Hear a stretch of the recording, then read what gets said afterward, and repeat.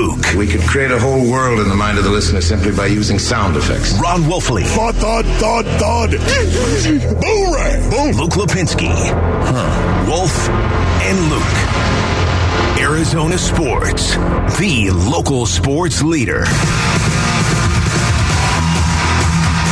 Hour number 2 of the show, live from the Auction Community Studios.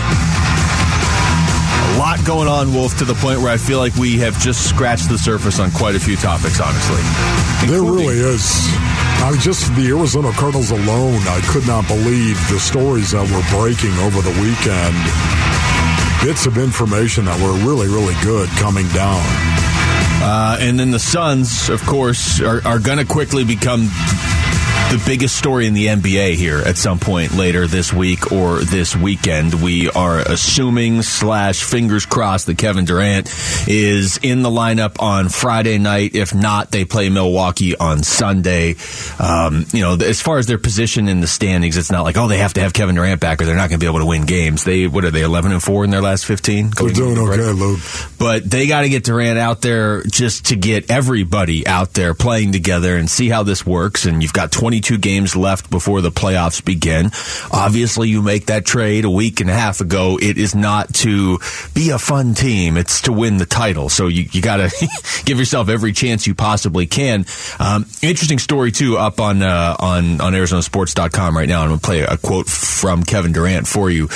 This is from All-Star Weekend, talking about Chris Paul and how Chris Paul is already kind of helping him feel like he's a member of the Suns. Enthusiasm for the game, I think that goes underrated. CP really loves ball. He just like watching the game, like analyzing, like going through strategy and stuff. So I've been been a week there now, a couple practices, a few games, and he always pulling me to the side and we just talking hoop.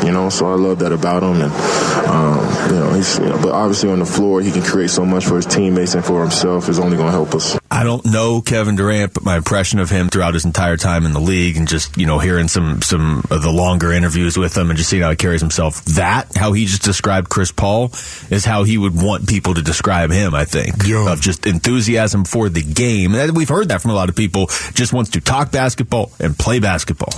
That's the first I actually heard this cut. I've read this cut many times, of course, over the weekend, but that is the first where I've actually heard him say this. And I'm blown away because it's legend on legend right now saying that. And just to hear the sincerity and the matter-of-fact way in which he said it, that to me, it's the truth. It's one of the reasons why we're all jacked up here and all fired up. It's the expectation of seeing Kevin Durant and Devin Booker and DeAndre Ayton out on the floor with Chris Paul, CP3.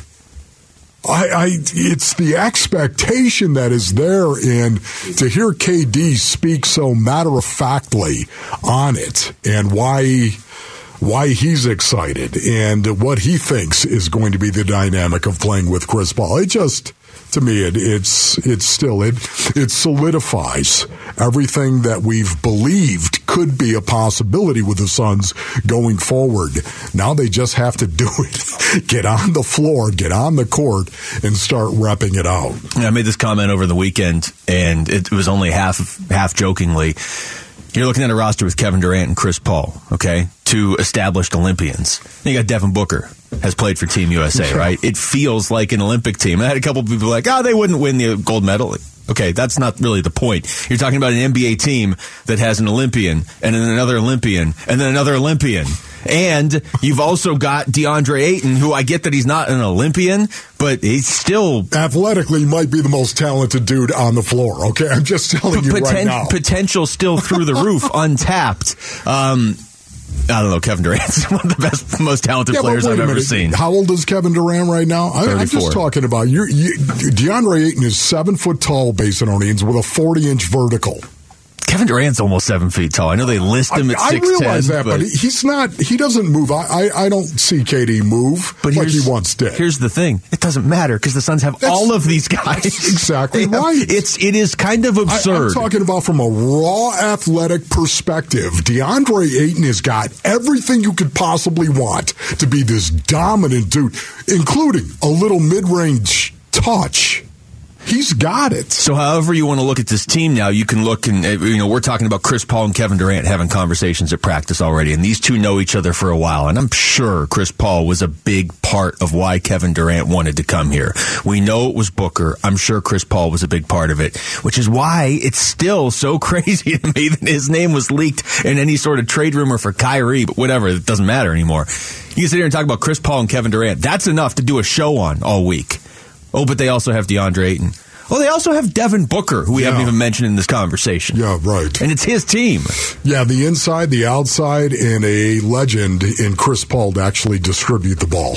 Mm-hmm. It does. It has all the makings of can't wait to see it. Can't wait, Bart Scott. Can't wait to see it. Can we see it? Will we see it? Is it going to be Friday? Is that what it's going to be? It's going to be Friday right there. And what do they got? They've got 23 games. Is that it? 23 games to get this thing together? I hope it's Friday because the next 4 games after that, and it doesn't matter. If they need one more game, whatever, Kevin Durant can't come back to the Charlotte game next Wednesday or something. Obviously, they're going to do what's right for Kevin Durant and having him for the rest of the season in the playoffs rather than bring him back for 2 games and then have to sit him out again. But they play Oklahoma City here Friday. Like you said, ESPN's already moved that game around. Then they go on the road to Milwaukee Sunday, Charlotte next Wednesday, Chicago next Friday, and then Dallas the following Sunday, March 5th. So their next home game after that isn't until March 8th against Oklahoma City again. So chances are the first time we see them at home, it'll be against Oklahoma City. I'm going to bank on that one right there. OKC, here we go. Yeah, but this feels like the calm before the storm, right? Or like the eye of the hurricane. Like the last couple of weeks, the craziness of them getting involved and making the trade.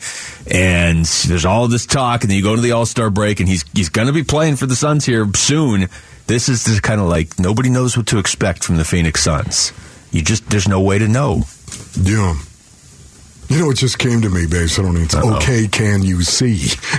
Forget about OKC. Okay, can you see? Kevin Durant in a Phoenix Suns uniform? Is that okay for us to see? That's what just came to you? I could tell something just came to you. No, it was like, okay, that's so cheeseball, Ron. It really is. But okay, can you see Kevin Durant in a Suns uniform, please? Can you work KD into that too? So you can go, okay, can you see KD? There's got to be something there. There's just a lot of letters, man. All right. There's a lot of letters and a lot of capital letters. Okay, can you see? The perils of the alphabet hitting us again on this show. It's rough. Just announced Guns N' Roses are heading to Chase Field on October 11th. Tickets go on sale this Friday at 10 a.m., but you can win a pair now by texting ROSES to 620-620. That's ROSES to 620-620. Welcome to the jungle, Guns N' Roses fans. When we come back, what do the Cardinals do with the 3rd overall pick? Should they trade it or should they stay there? We're going to look at the NFL draft history and discuss with a round of trade or stay. Next, it's Wolf and Luke on Arizona Sports, the local sports leader. Trade or stay. With the 3rd pick in the NFL draft, the Arizona Cardinals select. Wolf and Luke look at NFL draft history and decide what the Cardinals should do at number 3. All right, it is time for a round of trade or stay. Wolf, it's America's fastest growing game show. I don't feel like that's true, but it's going to be big late in April for the Arizona Cardinals. Are you sticking at number 3 where you're going to get at least Will Anderson or Jalen Carter? You probably have your pick, assuming quarterbacks go with the first 2 selections. But so the way we're going to do this, we're going to just play draft profiles, kind of talk about some of the guys that have gone number 3 in the past. And then with that knowledge, with the benefit of hindsight, we can look and say, wait, would you have traded that or are you happy with that pick? Yeah, sounds good. So I'm going to give you 3 years to choose from. You're going to pick without knowing the name, okay? Okay, here we go. You get 3 years. 2017, 2019, or 2014.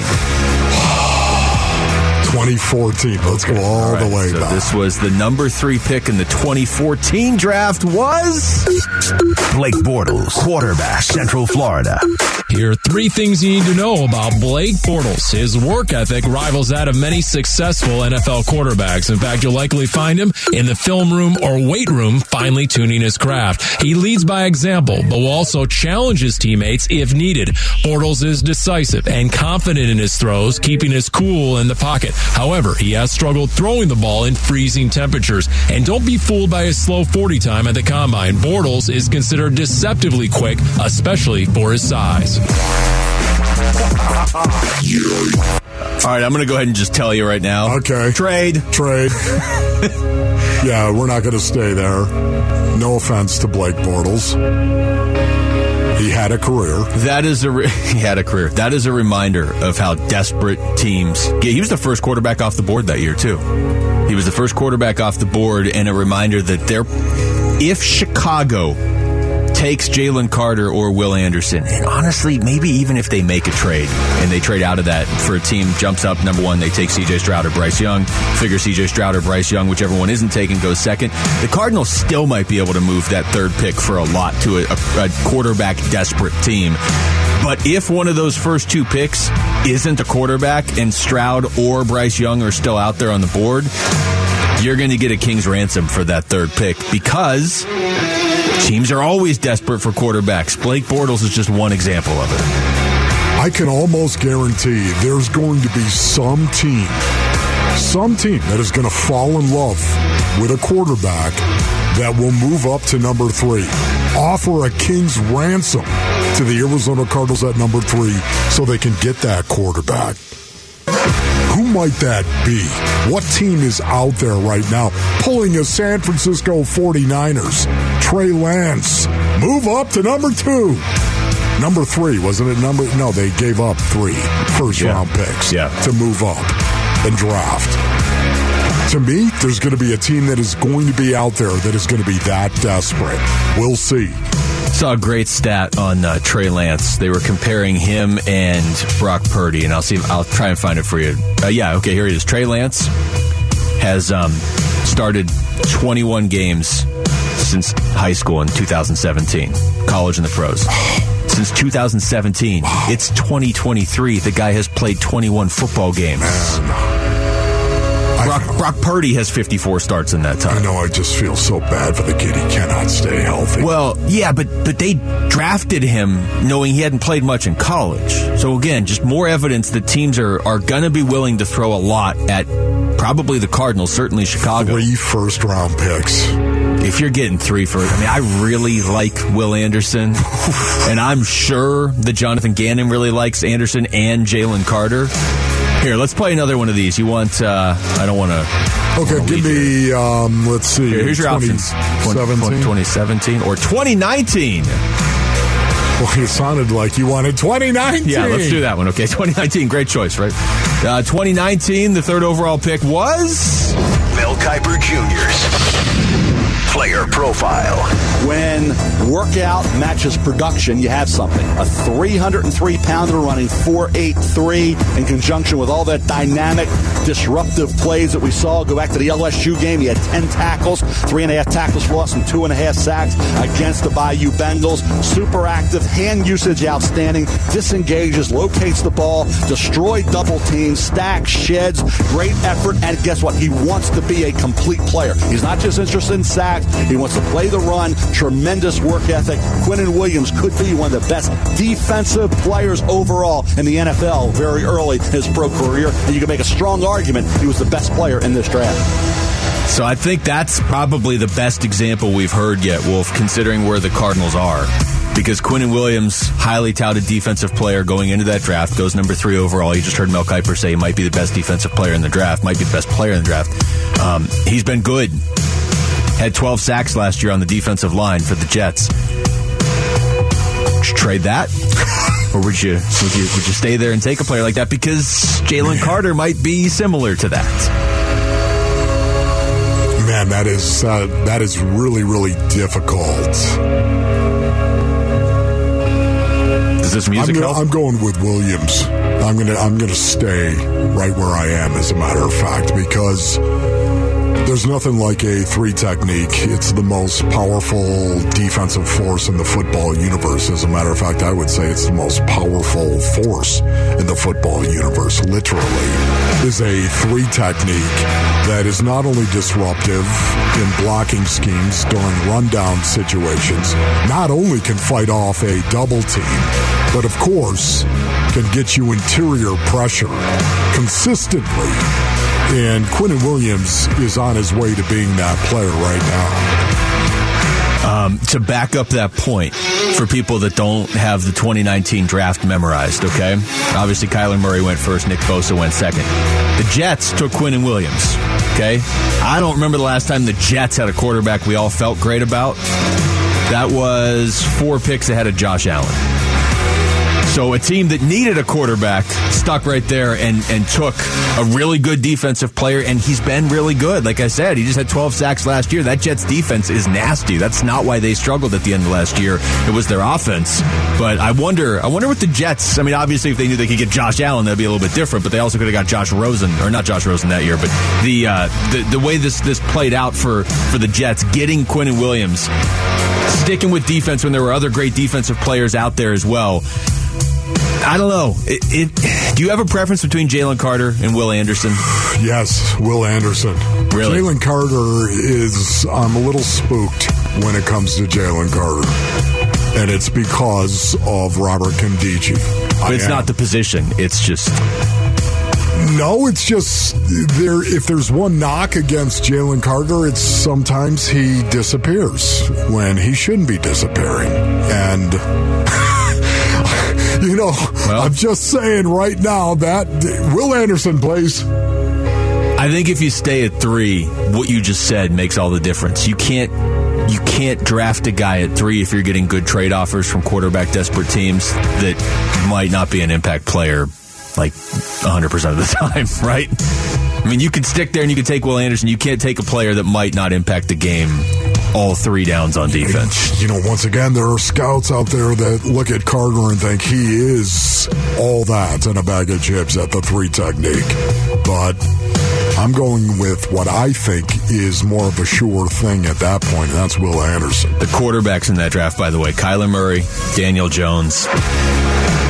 That's about it. Gardner Minshew at pick 178. Not a great quarterback draft, depth-wise, in 2019. No. All right, let's play one more. This is from 2017, Solomon Thomas. Defensive end, Stanford.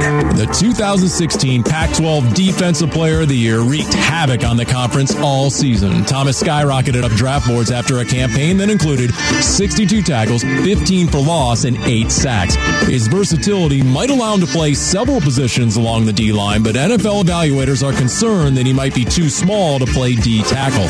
Either way, Thomas has a great motor and will compete hard at the next level. NFL comp, former 49ers D-lineman, Justin Smith. I can play that music for you for another 35 seconds, so I'm going to go ahead and pot it down. That's pretty good right there. Solomon Thomas. What are you going to do in that situation? I'm going to trade. Yeah, you trade that. Yeah, I'm going to trade that. That draft, Myles Garrett, defensive player, obviously going first. Second pick was Mitchell Trubisky. That was the trade up by a, I don't know if you want to say desperate or just out of their mind, Chicago Bears team to trade up and take Mitch Trubisky there. And by the way, Patrick Mahomes went 10th. It's kind of cool to actually see the 49ers swing and miss on the defensive end as well. Yeah. It's like the only time they've done that in the last decade. Well done. 2020 eject button. Defense seems fine the way it is. Anyway, that was a round of trade or stay. We'll do more of that as we get closer to the draft. But and I loved him coming out, too. Well, that's the thing. Solomon Thomas, I loved him. That's sort of the parallel we're trying to draw here. People, I'm sure, were talking about Solomon Thomas similarly to the way that Will Anderson and Jalen Carter are getting spoken about right now going into this draft. So you have to weigh it. And we only have, 75% of the equation. We don't know what teams are offering the Cardinals yet because they probably haven't done it yet. But that's going to be something to monitor here for sure in the next month and a half, 2 months. Like the music. Text us your thoughts to the FanDuel text line at 620 right now. When we come back, the Cardinals, speaking of defense, have their defensive coordinator. So what will Nick Rallis bring to the Valley?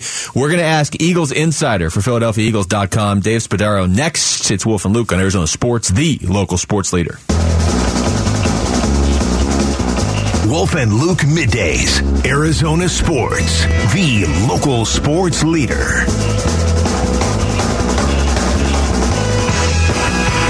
Hi, welcome back to the show. A lot of Jonathan Gannon talk. Nick Rallis talk. Well, and look, we've done our research. We've talked to people about these guys, but I think our next guest could probably give us a lot more insight on these two individuals in particular, since he is a Philadelphia Eagles insider for PhiladelphiaEagles.com. He's probably pretty familiar with Jonathan Gannon and company. Dave Spadaro joining us right now on the Arizona Sports Line. Dave, thank you for the time. How you doing? Good, guys. My pleasure. Hope you're doing well today. Doing good. Doing great, Dave. Really appreciate your time. Dave, let's start big picture with Jonathan Gannon. And we talked to Peter King earlier in the show. He has that Football Morning in America piece out this week, and he talked to Andy Reid, and he talked to Gannon about the last few plays in the Super Bowl. I'm trying to get a read on how good this defense was in Philly this year, because I know Philly fans are upset with how the Super Bowl ended, but I'm trying to weigh that against the fact that it was also Patrick Mahomes and the Chiefs, and this defense looked really good all year. Where did you come out on their defense this season? I mean, it was a second-ranked defense in the league. It led the league in sacks, led the league in pass defense, went to the Super Bowl, dominated the first half of that game. Patrick Mahomes is a superstar for a reason, MVP for a reason. Andy Reid, masterclass in offense and pass protection. Certainly the Eagles defense didn't play well in the second half of that game. I'm sure that's happened many times to Patrick Mahomes victims. So I think that the Eagles had a really marvelous roster. I think Jonathan did an excellent job with the defense. They were suffocating. I love the revisionist history of people and the Eagles fans in this instance. I mean, they want blitz. They want Jim Johnson defense, the late great Jim Johnson. The Eagles, defensively, you don't want to blitz, right? You do not want to blitz. If you can get home with 4 and 5, you get home with 4 and 5, and the Eagles were able to do that. So, I'm all in on Jonathan Gannon. I thought he was a strong presence, great leader, incredibly charismatic, very smart. Wish the Eagles had played better in the second half of the Super Bowl. Don't think they made the adjustments that needed to be made. They got had a couple times in motion. That happens. But all in all, I mean, I consider the whole body of work, and for 2 seasons, this defense was pretty darn good. This past season was outstanding, and the Eagles were the best team in the NFC and came up 3 points short in the Super Bowl. So I really don't buy the whole Eagles fans upset. Eagles fans are upset because the Eagles lost the Super Bowl. A week earlier, they were anointing Jonathan as the second coming after the way the Eagles dominated the San Francisco 49ers. So I think you're going to really enjoy Jonathan if you get the players. I mean, in the NFL, of course, it's all about the Jimmies and the Joes. Yeah, that's right, Dave. Listen, did you read Peter King's notes on Jonathan? So, you're familiar with it. Did anything you read there surprise you at all? No, I don't know. I wasn't surprised. It's hard, because you come off a Super Bowl loss. You can only take so much of the analysis and the post-mortem. So I thought that the Eagles, Jonathan had I think a viable reason for what he called, and the Eagles did not execute. They had seen that motion before, and he blitzed the second time. He blitzed Mahomes, and Mahomes they just had a great call. Sometimes the other team makes a better call. Sometimes the other team deserves to score the touchdown. Sometimes the other, everybody's getting paid in the league. So certainly the Eagles defense. Look, I would have preferred seeing Hassan Reddick change his cleats to get a better grip in the field and to have a better success rate getting to the quarterback. I thought the Chiefs played it really smart. I thought getting the football out quickly was the right way to do things. So I have no problem with what Jonathan did. I have no problem with what Peter wrote. And the only problem is that the Eagles lost the game. Yeah, he strikes me as an old soul. The more I hear from Jonathan Gannon, he strikes me as a guy that has embraced the new age analytics, yet he feels, when you listen to him, he feels like an older coach. He's only 40 years old. He seems to embrace a lot of the old traditions as well. Is that an accurate way to describe him? I didn't think of it in those terms, to be honest with you. I mean, I just think Jonathan's a butt kicker. I mean, he's a really, really impressive guy. He does believe in a lot of old school principles and fundamentals of the game. And I think that he'll take that with him to Arizona from a macro standpoint. You have to win with the little things, with connecting. I mean, he's very much along those. He's a very engaging guy. He's going to want those Cardinals to be all in and with each other. And as look, it's not just about talent in the NFL. It's about creating that chemistry and that togetherness. Everybody's got to be on the same page. You would think that people who have never been in it, you would think, oh gosh, what do you mean? Everybody's in it for the right reasons. Everybody's in it rowing in the right direction. Well, that's not the case at all in an NFL locker room. There's a lot of really selfish motives in a locker room, and I don't think that will be. If you have players that are of that ilk, I don't think they'll survive very long with Jonathan. He is all about everybody working together and creating something special. He will work his players hard. May not be traditional. The 3-hour practice days are over. It is about preserving bodies. At times, you're going to want to see blitzes and great, but if you can get to the quarterback with 4-5 pass rushers, you do it. I just thought that what Jonathan did, look, I think one of the most impressive things he did back in 2021, the Eagles defense lost Brandon Graham, their best. I mean, they were really good in the first game against Atlanta. They were really good in the first half against San Francisco. Then they lose Brandon Graham, and they really had to adjust. They just didn't have the players to get to the quarterback, so they kind of played a little bit more bend but don't break. The idea, don't beat us over the top. We're going to try to take the football away from you.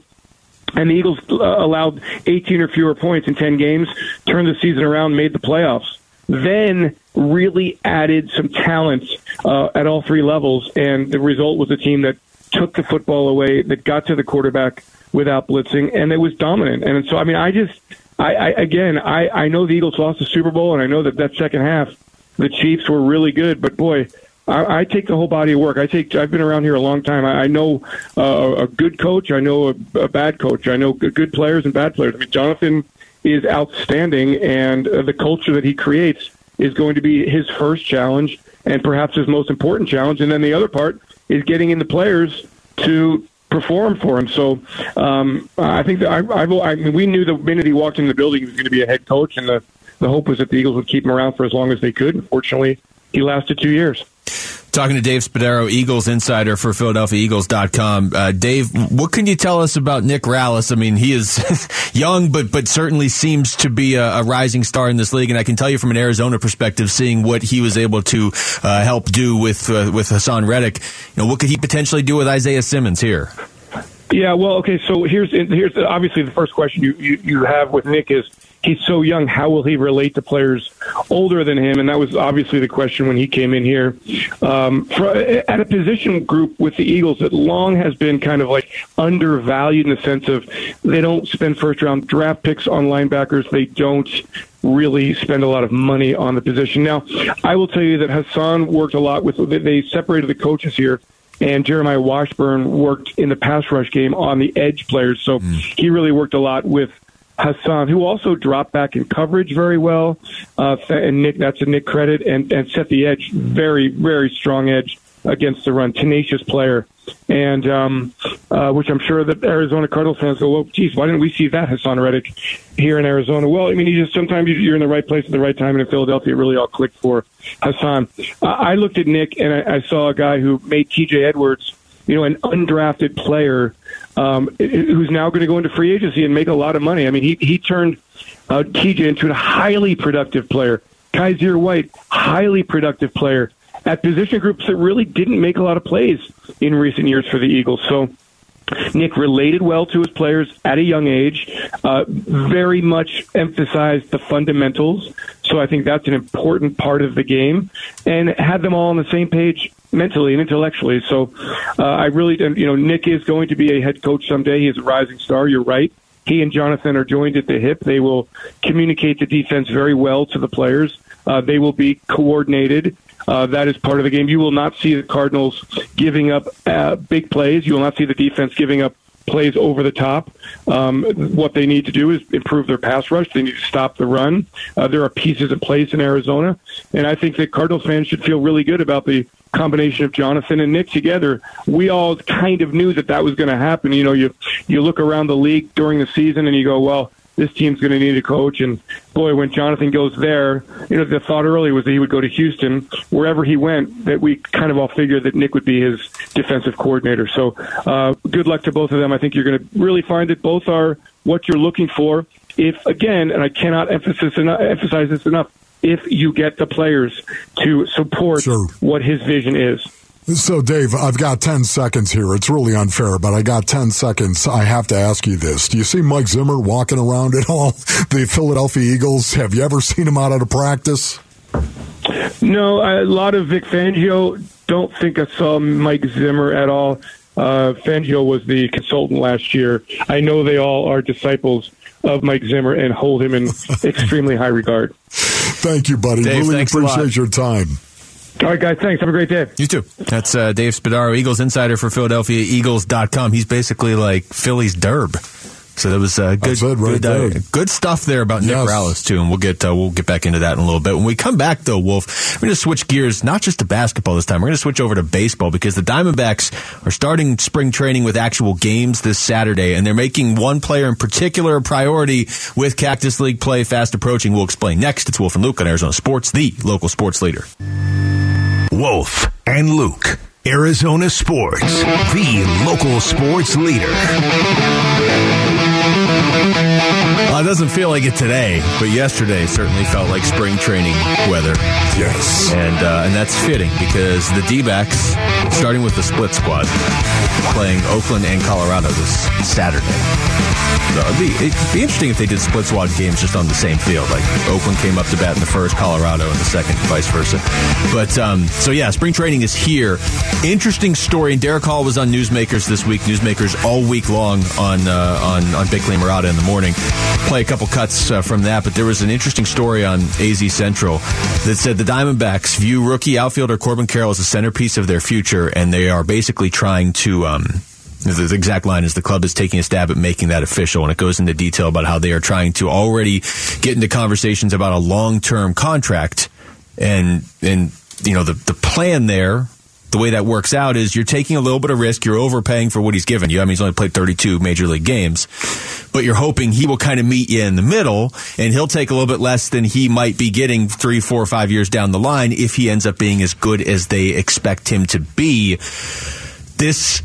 When I saw this, Wolf, my first thought was this is what they have to do in this division, where the Dodgers can spend without any sort of repercussions. If they mess up, it doesn't matter. They're printing money. And the Padres I don't know how long the Padres can do that, but they're doing it right now. The D-backs have this great core of young prospects. They can't let them go anywhere, and it sounds like they're at least trying to go down that path already. Yeah, the Dodgers, their salary does not, they don't worry about this stuff. They don't. We sit here and we want, can they afford this guy? Can they actually go out and sign this guy? The Dodgers don't even care. Their margins are so wide compared to mid-market teams like the Arizona Diamondbacks. It isn't fair. I mean, it's the same rant that you've had in the past. It's ridiculous. It really is. So much of navigating life, Basinonians, is really about perspective, right? Isn't it? It is. It's about perspective right now. If you're the Arizona Diamondbacks, you have to pursue this now, don't you? Well, you have to pursue this with Corbin Carroll. If you really think he's going to be what he is going to develop into, you have to go ahead and start thinking this way about being proactive and signing a guy long-term who hasn't really proven it yet. Yeah, I mean, it's what I thought you were going to say is so much of life is stop worrying about what's fair and what isn't and deal in reality. And we can have the debate of why are the Diamondbacks considering themselves at times a small market or mid-market team when there's 6 million people here and they're all in front of me on the road every time I drive anywhere. But the reality is, if you're Mike Hazen, you drafted these guys and you're developing them, and it's not just Corbin Carroll. You got to lock them up. This is how you can win in this division. This is how you can, your path to success with this team is locking up, drafting well, developing, locking those guys up. So you agree with me. You got to pursue this now. You have to. And here's the thing. If you look at Corbin Carroll and you say, okay, yeah, the guy's played 32 games. He hit 260. Like, he was a lot of fun to watch. You can see it. You can see that potential there. And obviously we've been hearing about him for a while before he ever actually made his major league debut. But if you have hesitations, like, you're really going to pay that guy? Now, this is an extreme comparison. And I'm not saying he's ever going to turn into this guy, obviously. But Mike Trout's first year, 40 games, he hit 220.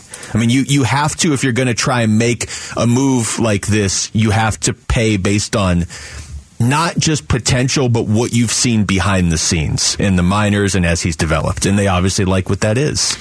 Yeah, and that's, I was going to say so much of life is about perspective, and from the Diamondbacks' perspective, yeah, you do want to pursue this. If you're Corbin Carroll, what are you thinking right now? So much of it is about perspective, and there, you bring up Mike Trout, you bring that up, and it's totally legitimate to do so. Corbin Carroll, are you going to hedge your bet on this one right here? Are you going to bet on yourself? What are you going to... I'm fascinated by this question right now, and so much of it has got to do with confidence. The confidence the Arizona Diamondbacks have in Corbin Carroll and some of the other young guys as well. But right now, our discussion is focused on Corbin Carroll, and rightfully so, because I think he's the first domino, if you will, to fall with these young guys. Yeah. So you're focused on him. How much confidence do you truly have that he's going to develop into the player you think he is? And then think about Corbin Carroll. How much confidence does he have in himself to become the player that he envisioned in his own mind? Yeah, it's like, do you want to get paid now? But just know 4 or 5 years down the line, if you become what they and I would assume he believes he can become, you might feel a little underpaid, quote. I mean, you're going to be making millions and millions and millions of dollars. You might feel a little underpaid in 4 years, but you get that security. You get paid right now. I like the idea of, and I tend to align a lot of the times with what Mike Hazen is doing or trying to do. I like the idea of drafting these young hitters. And they've done that with this outfield. I mean, we could talk about Alek Thomas and Jake McCarthy and some other guys as the season gets closer, but specifically with Corbin Carroll, I like the idea of drafting and developing those players, Drew Jones too, eventually, and committing to them financially, letting other teams develop the young pitchers like they did with Zach Gallen, and then go get him. Because I just feel like with a young pitcher, if you pay them, there's so much more risk that they may just miss a year or a year and a half or never be the same.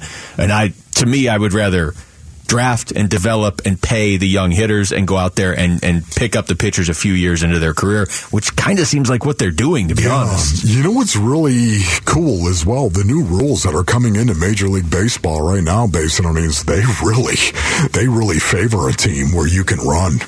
You got athletes. You got guys that can get the extra base. You got guys that can steal bases right now. Corbin Carroll can. This is why I'm so jacked up about this season for the Diamondbacks right now, because of the speed of Corbin Carroll, because of the speed of Alek Thomas, because of the speed of Jake McCarthy, because of the speed on the base paths for the Diamondbacks, and not only that, how good they are in the outfield as well as defenders. Yeah. Honestly, it's going to be fun to watch this team come together. I can't tell you how excited I am. This is the week, or we're on the verge of the week, and it's gotten lost in the shuffle with the Super Bowl and the Phoenix Open and Kevin Durant, understandably. But this is the week you were talking about 4 or 5 months ago of, hey, what's spring training going to be like next year with all this competition? Yes. Now, some of it has been alleviated a little bit with Dalton Varsho getting dealt away to Toronto a little while ago. But still, you mentioned the rule changes, making the bases bigger, limiting how many times you can throw to first base to pick somebody up. That absolutely benefits a team like the D-backs. Yeah. Here's Derek Hall on with Bickley and Murata this morning talking about changes, what you can do defensively with the shift. I think you're going to see on base go up. You're going to see batting averages go up. And again, teams like ours that like to put the ball on the ground, I mean, these kids know how to make contact. It's only going to help us. I can't tell you, for the last couple of years, part of baseball that I loved was being able to hit it back up the box, right? Back up the middle. And how many times that turned into a 6-3 or a 4-3. You're like, what?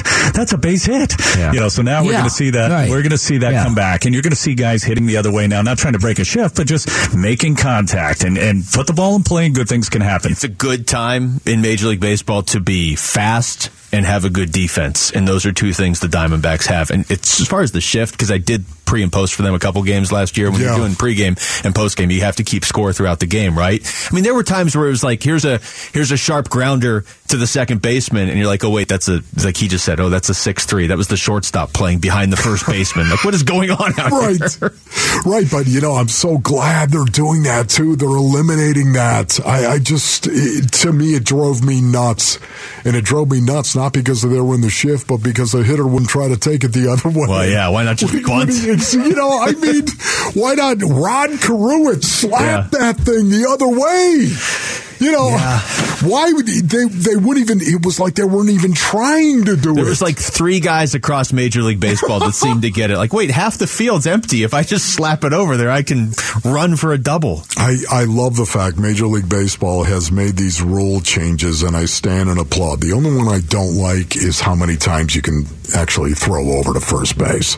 Like how many times you can actually do it. Yeah, what is it, 2, and then the third time the guy gets the base? It's a balk. Yeah, but that would, in theory, benefit a team like the D-backs. I think they should make the base bigger every 3 innings. Till like in the 9th inning, it's just like 8x8 out there, second base. Nobody can even run around it.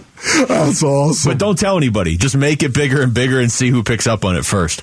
Coming up next, we're going to take you through the top stories of the day with Wolf and Down Your Lunch. It's Wolf and Luke on Arizona Sports, the local sports leader.